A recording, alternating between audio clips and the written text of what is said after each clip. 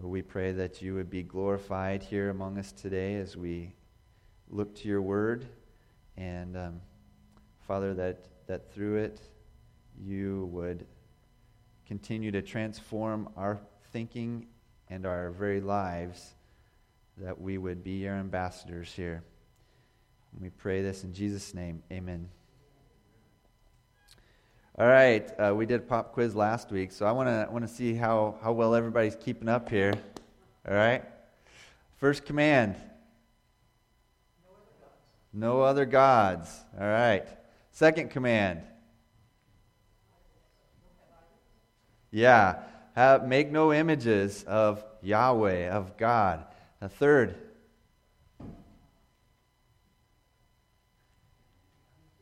Wow, you guys, can we get a round of coffee? Something here? Yes, don't misuse his name. Number 4. Yes. Yep. Remember his Sabbath and keep it holy. Number 5. Wow, you remembered that one like that. Like I heard several of you. That one was on the tip of your tongue. Yeah, honor your parents. Number 6. Yeah, do not murder. Number 7. Yeah, no adultery. Number 8. That's where we're at today. Don't steal. All right, that gets us up to speed there. All right, so by the way, there's a reason that I do that, just in case you didn't know that. I want his word to be embedded in you, in your mind, in your heart. And so this pop quiz actually has a purpose. My hope is that together we are remembering this, that it gets solidified within us, that we know where the truth lies and where we stand upon it, that it may guide our very life and the way we think and our desires, and that we can be held in check by it and always reminded of where God's blessing lies and how we can walk in it. So, good job. Took you a little bit to get started there, but you got going there. Exodus 20, verse 15. You shall not steal. Now, this one really is pretty straightforward, but oddly enough, as straightforward as it is, our human nature has a million ways of justifying versions of stealing that we deem acceptable.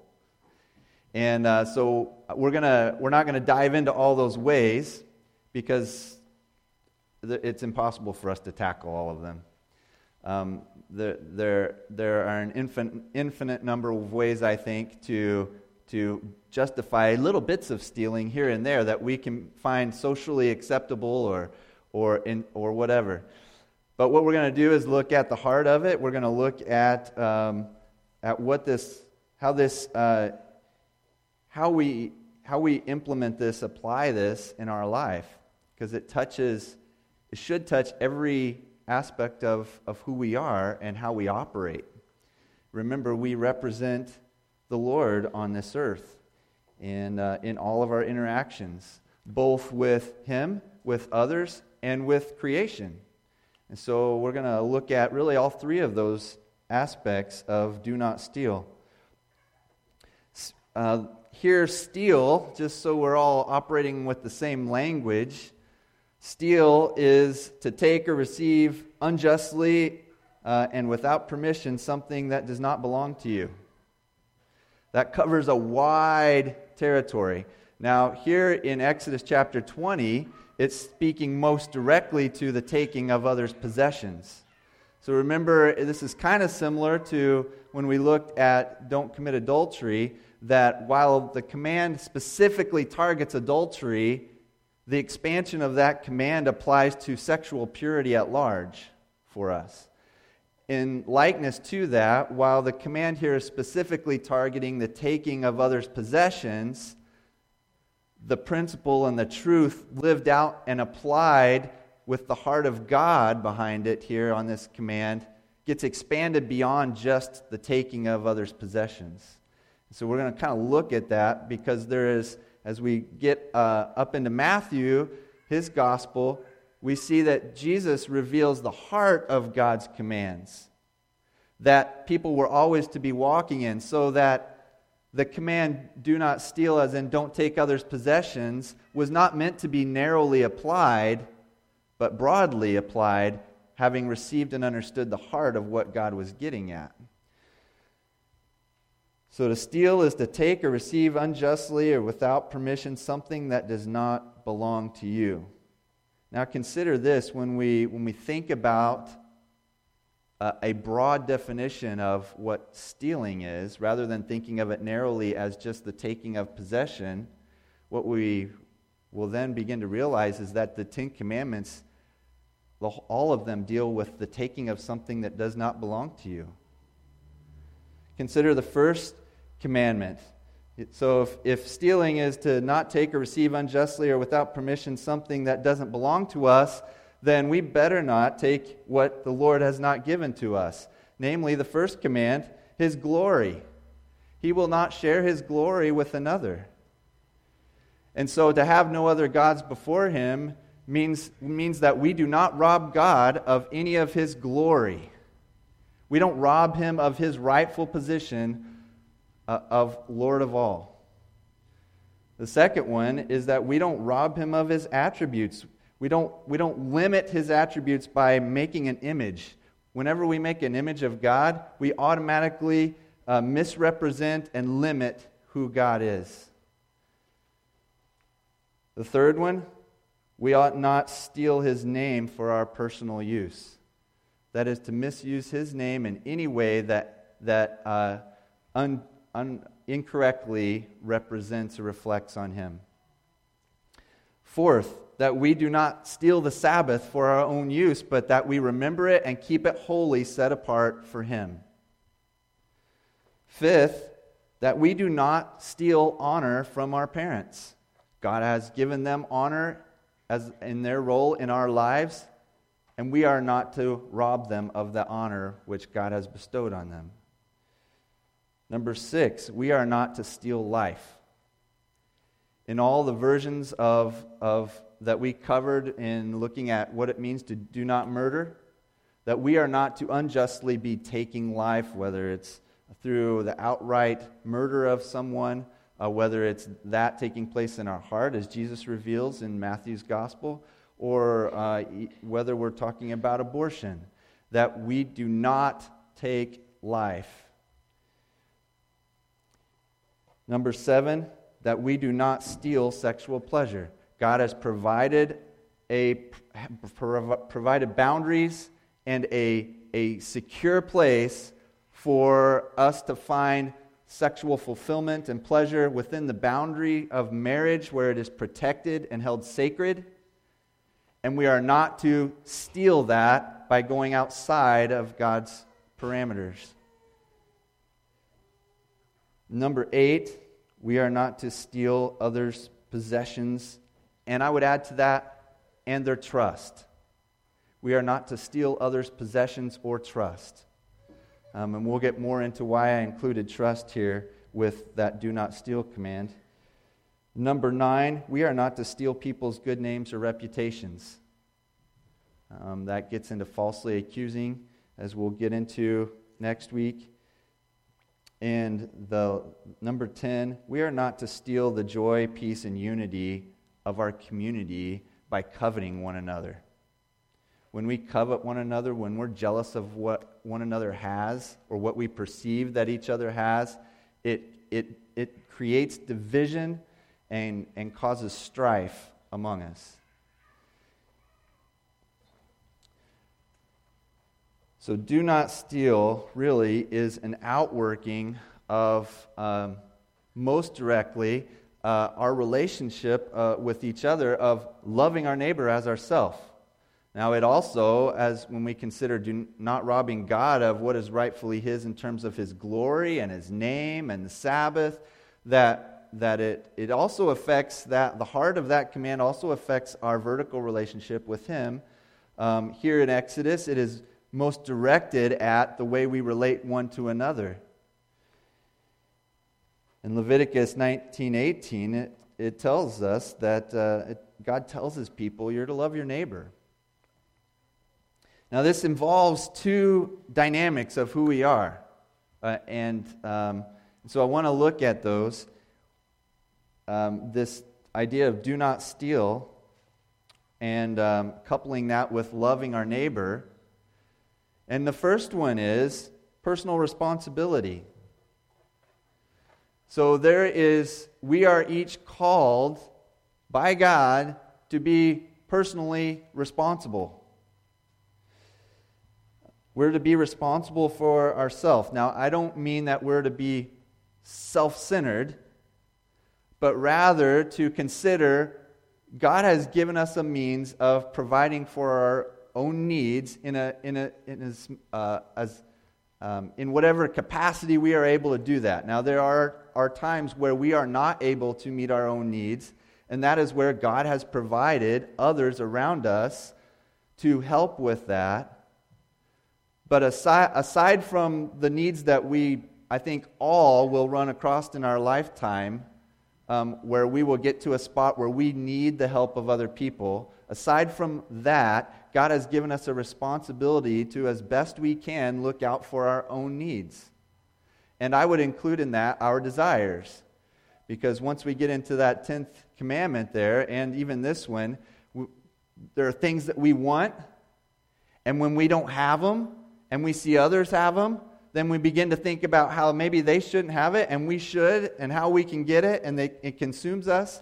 And the short of it is, hey, if there's something that you desire and it fits within what God allows in your life, then work for it, right? Make a plan and start working towards that goal, rather than contemplating the taking of it, as in the case of do not steal, or the stewing on it and getting upset at others for maybe having the thing that you desire. So we have be responsible for your needs and desires. Now, I think this is especially important, and I'm not aiming to delve into politics at all here, but we seem to have a culture that is encouraging more and more the idea that others owe us something, and that others should carry the weight of our responsibility for us. That is completely unbiblical. In fact, right in the Garden of Eden, before the world even starts falling apart because of being contaminated by sin, God gives Adam a job to do in a perfect environment. He's not fighting goldenrod or anything like that. He's there working in a perfect environment that's uncorrupted by sin, untainted in any way, and God gives Adam a job because there's dignity in the work that we do. God has blessed us with the ability to work and to work towards our own provision. So Paul, when he was ministering to the Thessalonians, there seemed to be an issue with the Thessalonians that some of them were kind of having this idea that maybe others should help them bear their own responsibilities. So they would rely on others for things like their daily bread. Now, it wasn't a situation where there were people who just physically couldn't really do anything to provide for themselves. It was an issue of people were just not providing for themselves. They were neglecting their personal responsibility. And so let's look at 2 Thessalonians chapter 3, verse 7, to what Paul says about this. He says, "For you yourselves know how you ought to imitate us, because we were not idle when we were with you, nor did we eat anyone's bread without paying for it, but with toil and labor we worked night and day that we might not be a burden to any of you. It was not because we do not have the right, but to give you in ourselves an example to imitate." So what Paul says is, it would have been justifiable, and not just justifiable, but perfectly okay for Paul to accept their care while he's there ministering to them. But as a means of setting an example, because this was a particular weakness and failure within the Christian community in Thessalonica, Paul wanted to make sure that they understood what it looks like for someone to work hard, to provide for themselves, and be generous towards others. And so Paul went above and beyond to make sure to not really receive or take anything from them as a means of setting an example of what hard work looks like to provide for yourself. Verse 10, for even when we were with you, we would give you this command. If anyone is not willing to work, let him not eat. That's pretty simply stated, and I believe wholeheartedly in it. Now, this is very different. We would think very differently about this if it were a situation where a person cannot work. That is a different situation that Scripture speaks to, and it speaks very differently to that as we're to look out for caring for one another's needs. But in this situation, this is perfectly capable individuals who are not willing to work for their own bread. And Paul says, if they're not willing to work, then let them not eat. That there's a natural built-in motivator with hunger. Verse 11, for we hear that some among you walk in idleness, not busy at work, but busybodies. Now such persons we command and encourage in the Lord Jesus Christ to do their work quietly and to earn their own living. Paul encourages personal responsibility. Now you also, just to remind us and be clear on this, Paul also speaks to being generous towards others who are in a spot where they need help. So both things can coexist here. Personal responsibility, and we'll get into generosity in just a second. But there's another aspect of personal responsibility I want to touch on, and that is sometimes we can get the idea that maybe there's a fast way towards meeting our needs or desires. And Scripture speaks for us to look out for that and to avoid that. Look at Proverbs chapter 13, verse 11. Wealth gained hastily will dwindle, but whoever gathers little by little will increase it. There is a time-tested way of meeting your needs and acquiring wealth, which God does not condemn, by the way. It is the self-centered, greedy acquiring of wealth that is condemned by God. But the acquiring of it in and of itself is not condemned by God, but we are to do so with a heart towards glorifying Him and doing with it as He wills, because it's His stuff. So rather we look at ourselves as stewards rather than possessors. And wealth gained hastily, which actually the word hastily there speaks to not just quickly, but deceptively.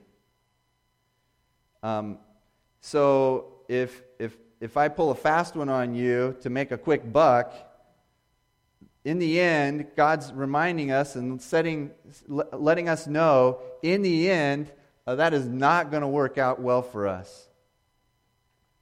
How many people we have seen in the headlines who were quickly rose to status of millionaires or multimillionaires, and then even quicker lost it all because they got there in a way that took advantage of other people. Now the second thing, first one is personal responsibility. The second thing is be a giver, not a taker. So be responsible for yourself, and the second part of this, of loving our neighbor and do not steal, coupling together here, is we have personal responsibility for ourselves, and we're not going to look at getting there quickly by taking advantage of others. We're going to work hard and diligently to provide for ourselves as God gives us the means to do so. But the second part of that is to be generous. Be a giver, not a taker. We're called by God to be generous rather than consumers. Paul's example, in fact, we can look at in Acts chapter 20, if I believe we have it here, yeah. So again, Paul's example of this being lived out, what it looks like, he says, I coveted no one's silver or gold or apparel. Again, which speaks also to Paul's concern for being personally responsible. Verse 34, you yourselves know that these hands ministered to my necessities and to those who were with me. In all things I have shown you that by working hard in this way, we must help the weak and remember the words of the Lord Jesus, how he himself said, "It is more blessed to give than to receive." So Paul couples personal responsibility and hard work with generosity towards those who actually need our help. Be a giver, not a taker. That can be applied in so many ways, but I think it is to state it that way helps us understand that there are many ways that we can be takers, not just of possessions, but we can be takers of a lot of things rather than givers. Consider our relationship with the Lord, in fact. We are to be givers of glory, honor, and praise, not takers of glory, honor, and praise. Look at Jesus' example in Philippians chapter 2. Paul writes this to the church in Philippi that they would receive encouragement and exhortation to live in such a way. Have this mind among yourselves, which is yours in Christ Jesus, who, though he was in the form of God, did not count equality with God a thing to be grasped, but emptied himself by taking the form of a servant, being born in the likeness of men, and being found in human form, he humbled himself by becoming obedient to the point of death, even death on a cross. In other words, Jesus had all the just standing to stand up and say, "I'm God, and I'm not going to be treated this way.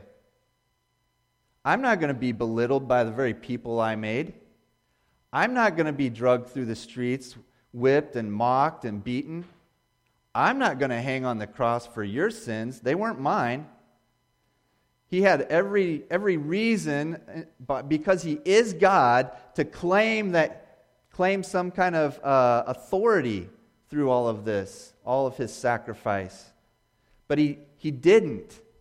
It says he emptied himself by taking the form of a servant, being born in the likeness of men, that he would walk as a servant in humility before God to be our suffering servant and pay our sacrifice at the cross.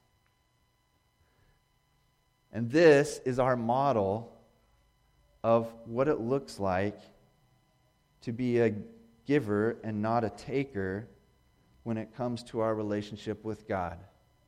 Because Jesus had every right to claim equality with the Father and claim his rightful spot over all creation and mankind. But he didn't, in order to serve mankind. Consider what Jesus says in Matthew chapter 5, verse 16. It says, "In the same way, let your light shine before others." Why? So that they think you're awesome. So that they talk about you. So that they sing songs about you. No. So that they may see your good works and give glory to your Father who is in heaven. The goal of our good works is to glorify our Father. Jesus laid down that example.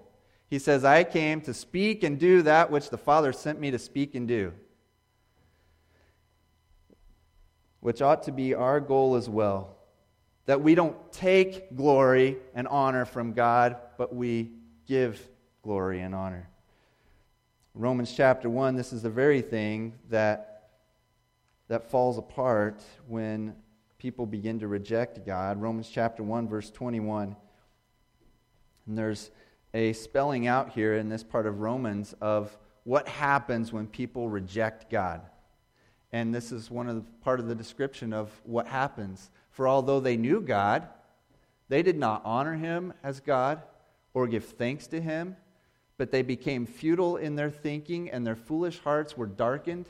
Claiming to be wise, they became fools and exchanged the glory of the immortal God for images resembling mortal man and birds and animals and creeping things.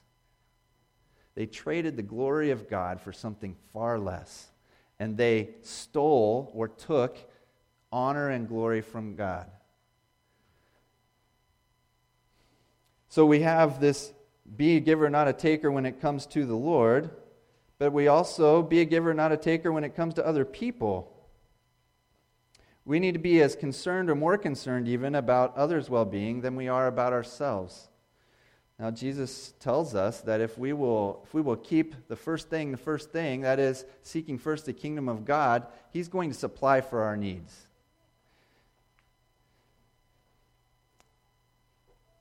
Leviticus chapter 19, I'd like you to turn there with me if you would, and we're going to actually look up a couple passages in Leviticus, so you can just stick a paper in that one. Leviticus 19, that's going to be towards the beginning of your Bible, after Exodus.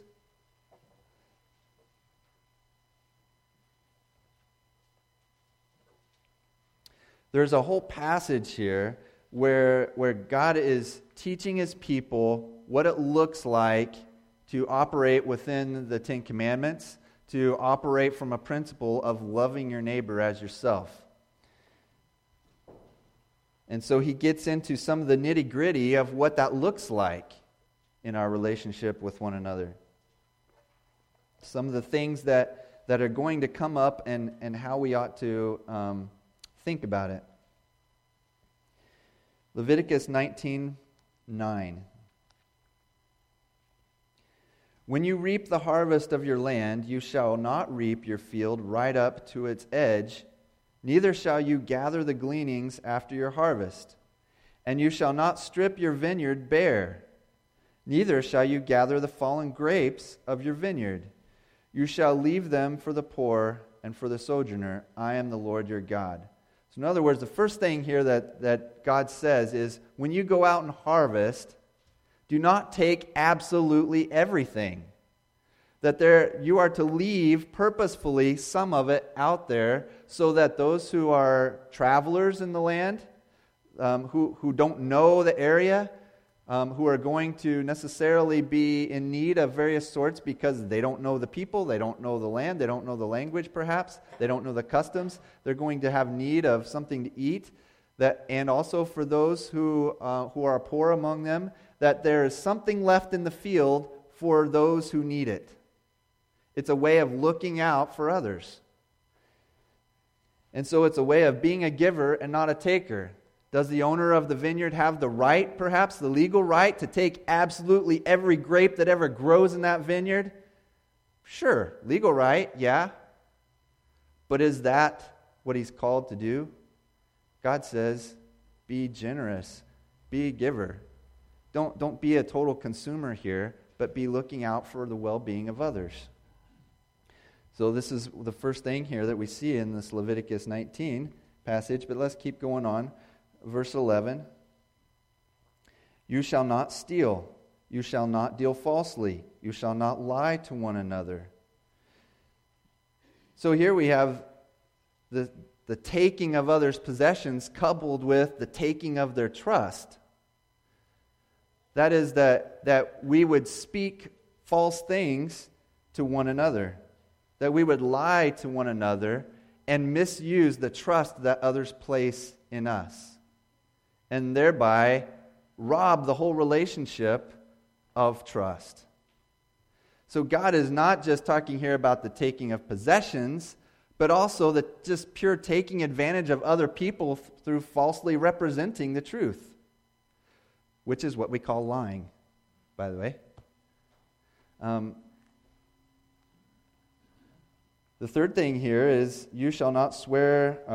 You shall not swear by my name falsely. I guess this is part of it. And so profane the name of your God. I am the Lord. So in other words, he coupled in here with the lying to one another and the taking of possessions is using the name of the Lord in a way for personal gain that takes advantage of other people.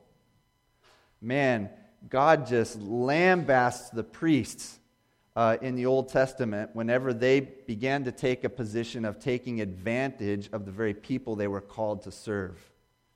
When the priests began to step into a place where they became consumers and takers from the very people they were meant to shepherd and to teach and care for, oh man, he lets them have at both barrels. If there's anything that makes God extremely angry, it's when those who have been put in a place of caring for others begin to take advantage of the very ones they're to be caring for.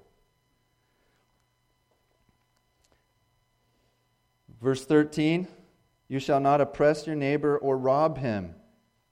So we ask, okay, how would we oppress our neighbor or rob him? Well, he says it. The wages of a hired worker shall not remain with you all night until the morning.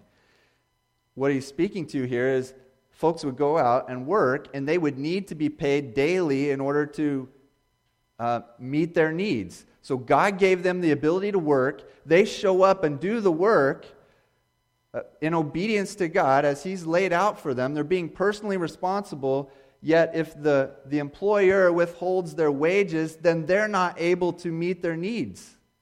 So they're going and putting in the hard work to be responsible people, but then if the employer is withholding wages, they're robbing them of their ability to provide for themselves and their family.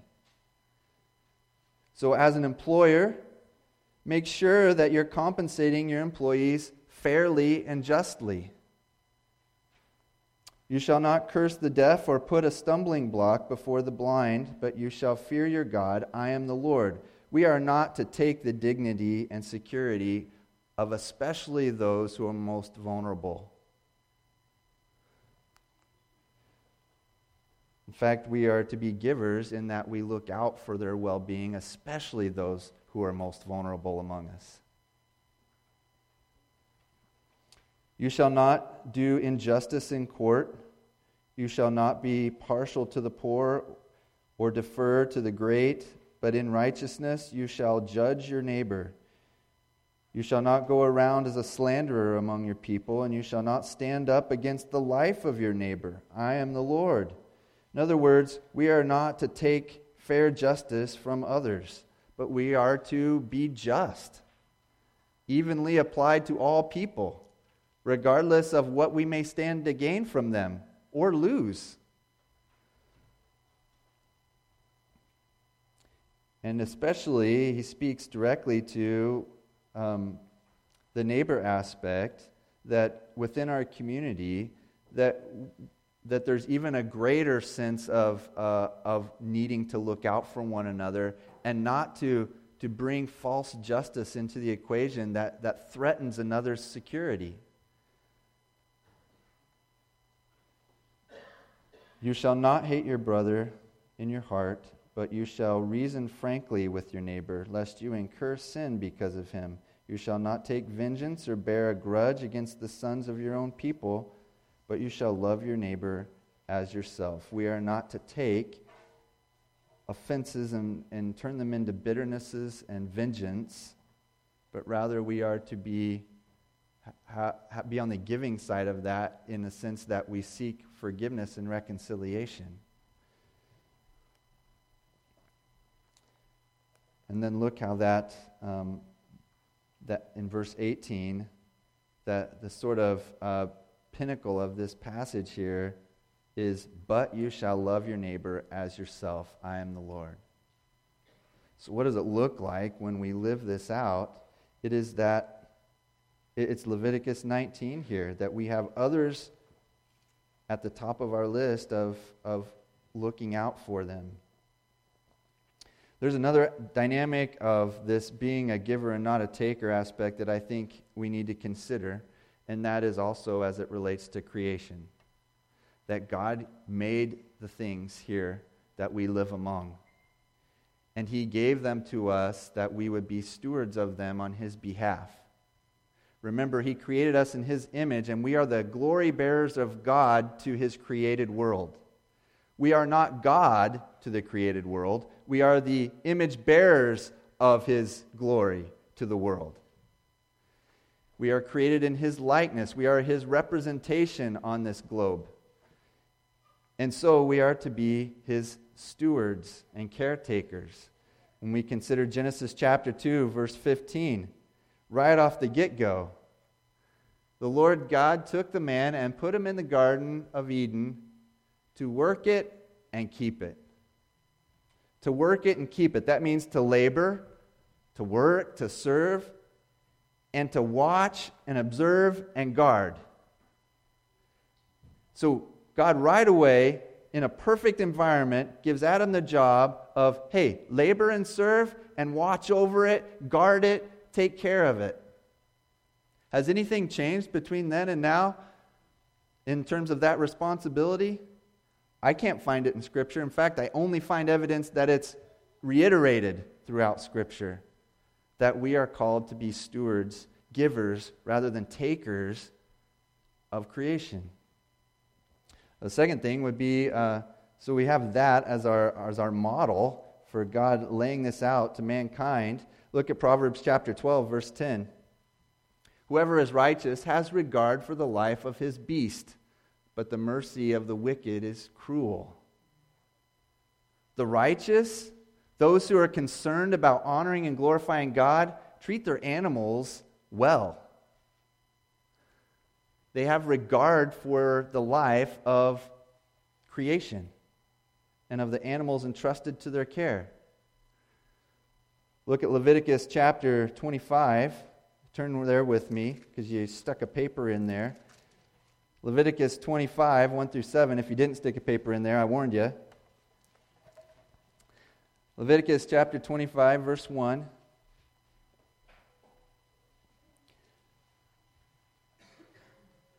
So we have stewardship of animals. We also have stewardship of the land. Leviticus 25, verse 1. The Lord spoke to Moses on Mount Sinai, saying, "Speak to the people of Israel and say to them, when you come into the land that I give you, the land shall keep a Sabbath to the Lord." See that? The land shall keep a Sabbath to the Lord. For 6 years you shall sow your field, and for 6 years you shall prune your vineyard and gather in its fruit. But in the 7th year there shall be a Sabbath of solemn rest for the land, a Sabbath to the Lord. You shall not sow your field or prune your own vineyard. You shall not reap what grows of itself in your harvest, or gather the grapes of your undressed vine. It shall be a year of solemn rest for the land. The Sabbath of the land shall provide food for you, for yourselves and for your male and female slaves, and for your hired worker and the sojourner who lives with you, and for your cattle and for the wild animals that are in your land. All its yield shall be for food. In other words, what happens on the Sabbath year is that the land is left alone, and it may be used to provide food, but not to provide prosperity, profit. It is to be allowed to rest. We are called to be stewards, givers to that which has been entrusted to us, rather than just consumers of it, to be users of it. Now here's the beautiful thing when we look and consider what it looks like to apply do not steal in our lives. Do you realize that while we all stand guilty in various measures of violating this command before God, whether it has been because we have robbed Him of His glory, whether it be because we have physically taken possessions that do not belong to us, whether we have taken the trust of other people, whether we have misused His name for personal gain, whatever way we have violated this command, here's the beautiful thing. Jesus Christ died for thieves. Jesus Christ gave His life for sinners. In fact, we have a couple of direct pictures of this in the Gospel of Luke. One is in Luke's Gospel in chapter 19. Luke 19, you'll recognize this passage probably. Luke 19, verse 1, He entered Jericho and was passing through, he being Jesus, and behold, there was a man named Zacchaeus. He was a chief tax collector and was rich. In other words, this is kind of a really nice way of saying he was a scoundrel that took advantage of other people, and he was really good at his job. And he was seeking to see who Jesus was, but on account of the crowd, he could not, because he was small in stature. So he ran on ahead and climbed up into a sycamore tree to see him, for he was about to pass that way. And when Jesus came to the place, he looked up and said to him, "Zacchaeus, hurry and come down, for I must stay at your house today." So he hurried and came down and received him joyfully. And when they saw it, they all grumbled, they being the onlookers there, especially the religious leaders, when they saw it, they all grumbled. He has gone in to be the guest of a man who is a sinner, a thief, and a liar, and a cheat. And Zacchaeus stood and said to the Lord, Behold, Lord, the half of my goods I give to the poor, and if I have defrauded anyone of anything, I restore it fourfold. And Jesus said to him, Today salvation has come to this house, since he also is a son of Abraham. For the Son of Man came to seek and to save the lost. What we see Zacchaeus do right away is when he meets Jesus, one of the first things that goes through Zacchaeus' mind is, I've taken from God and I've taken from others, and I want to give it back, and even then some. And so he says, I'm going to give half of what I have to the poor. This is his way of saying, God, I've been robbing you, and I'm giving it back. And then he says, if I've defrauded anybody, I'm going to give it back even fourfold. When I've taken advantage of other people, I'm going to make it right, and not just give them their money back, but I'm going to pay them even extra for the way I've treated them. What a great example of repentance and what it looks like when we apply it. But there's also chapter 23, if you flip over there. Luke chapter 23, verse 32.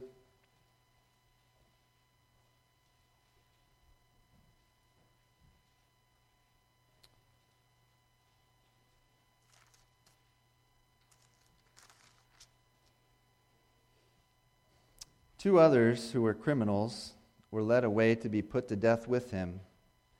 And when they came to the place that is called the Skull, there they crucified him and the criminals, one on his right and one on his left. And Mark's gospel calls them the robbers, that they were thieves. Verse 34, and Jesus said, Father, forgive them, for they know not what they do. And they cast lots to divide his garments.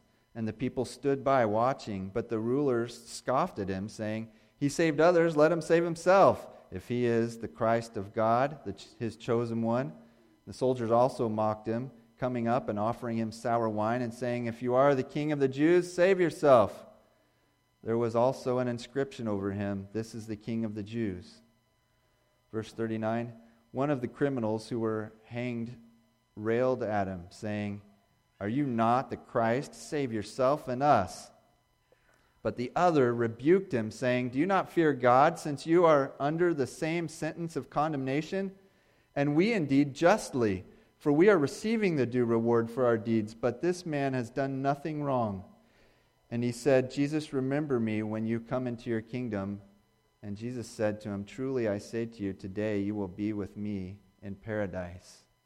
The thief, even at his execution, pleading to God, receives forgiveness from Jesus Christ.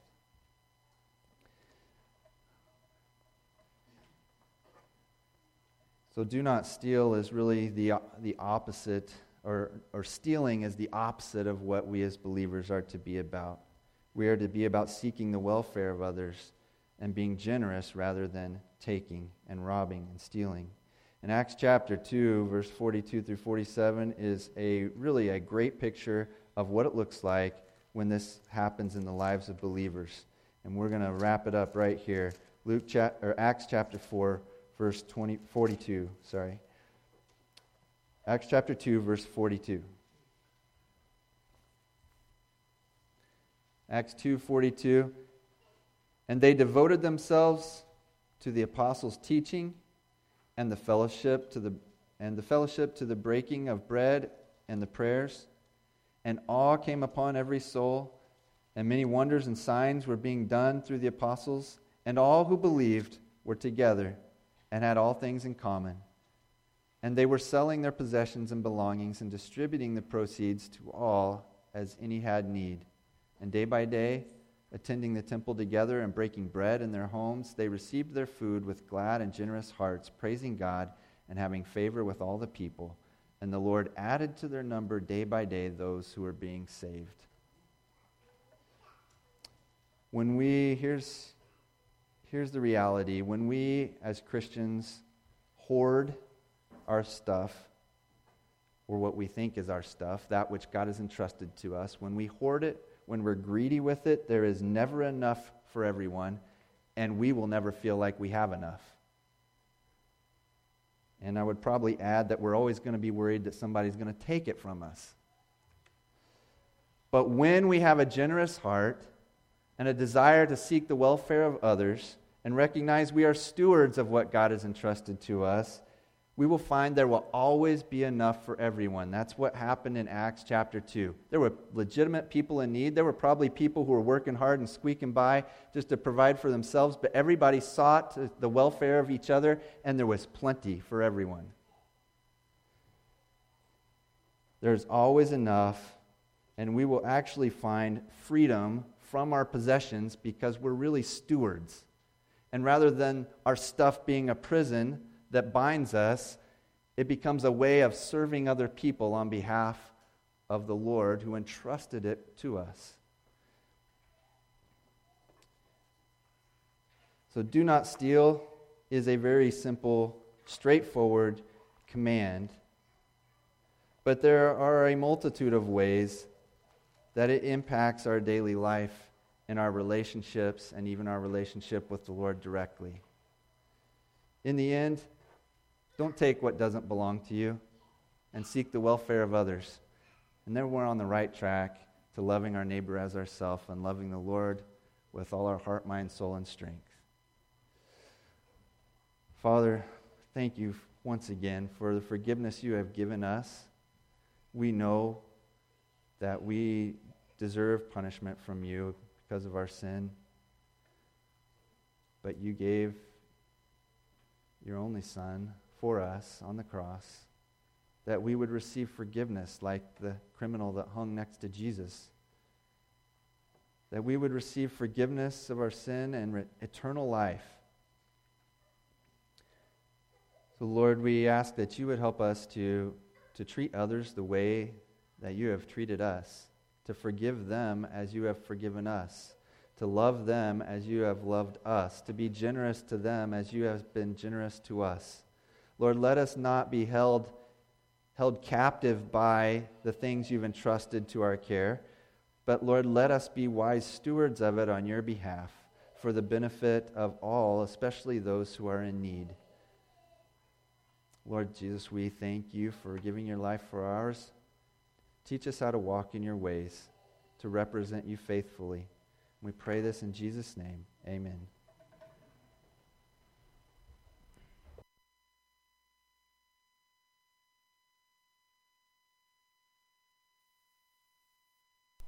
Would you please stand with me as we...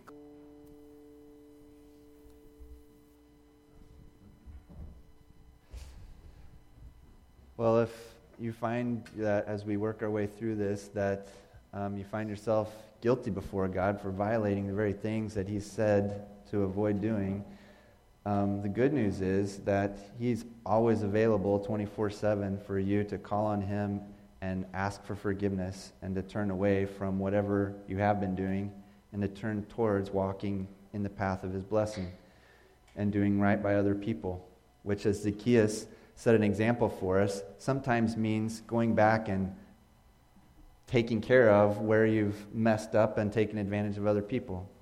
But God gives forgiveness to all that call upon Him and seek to walk in His ways.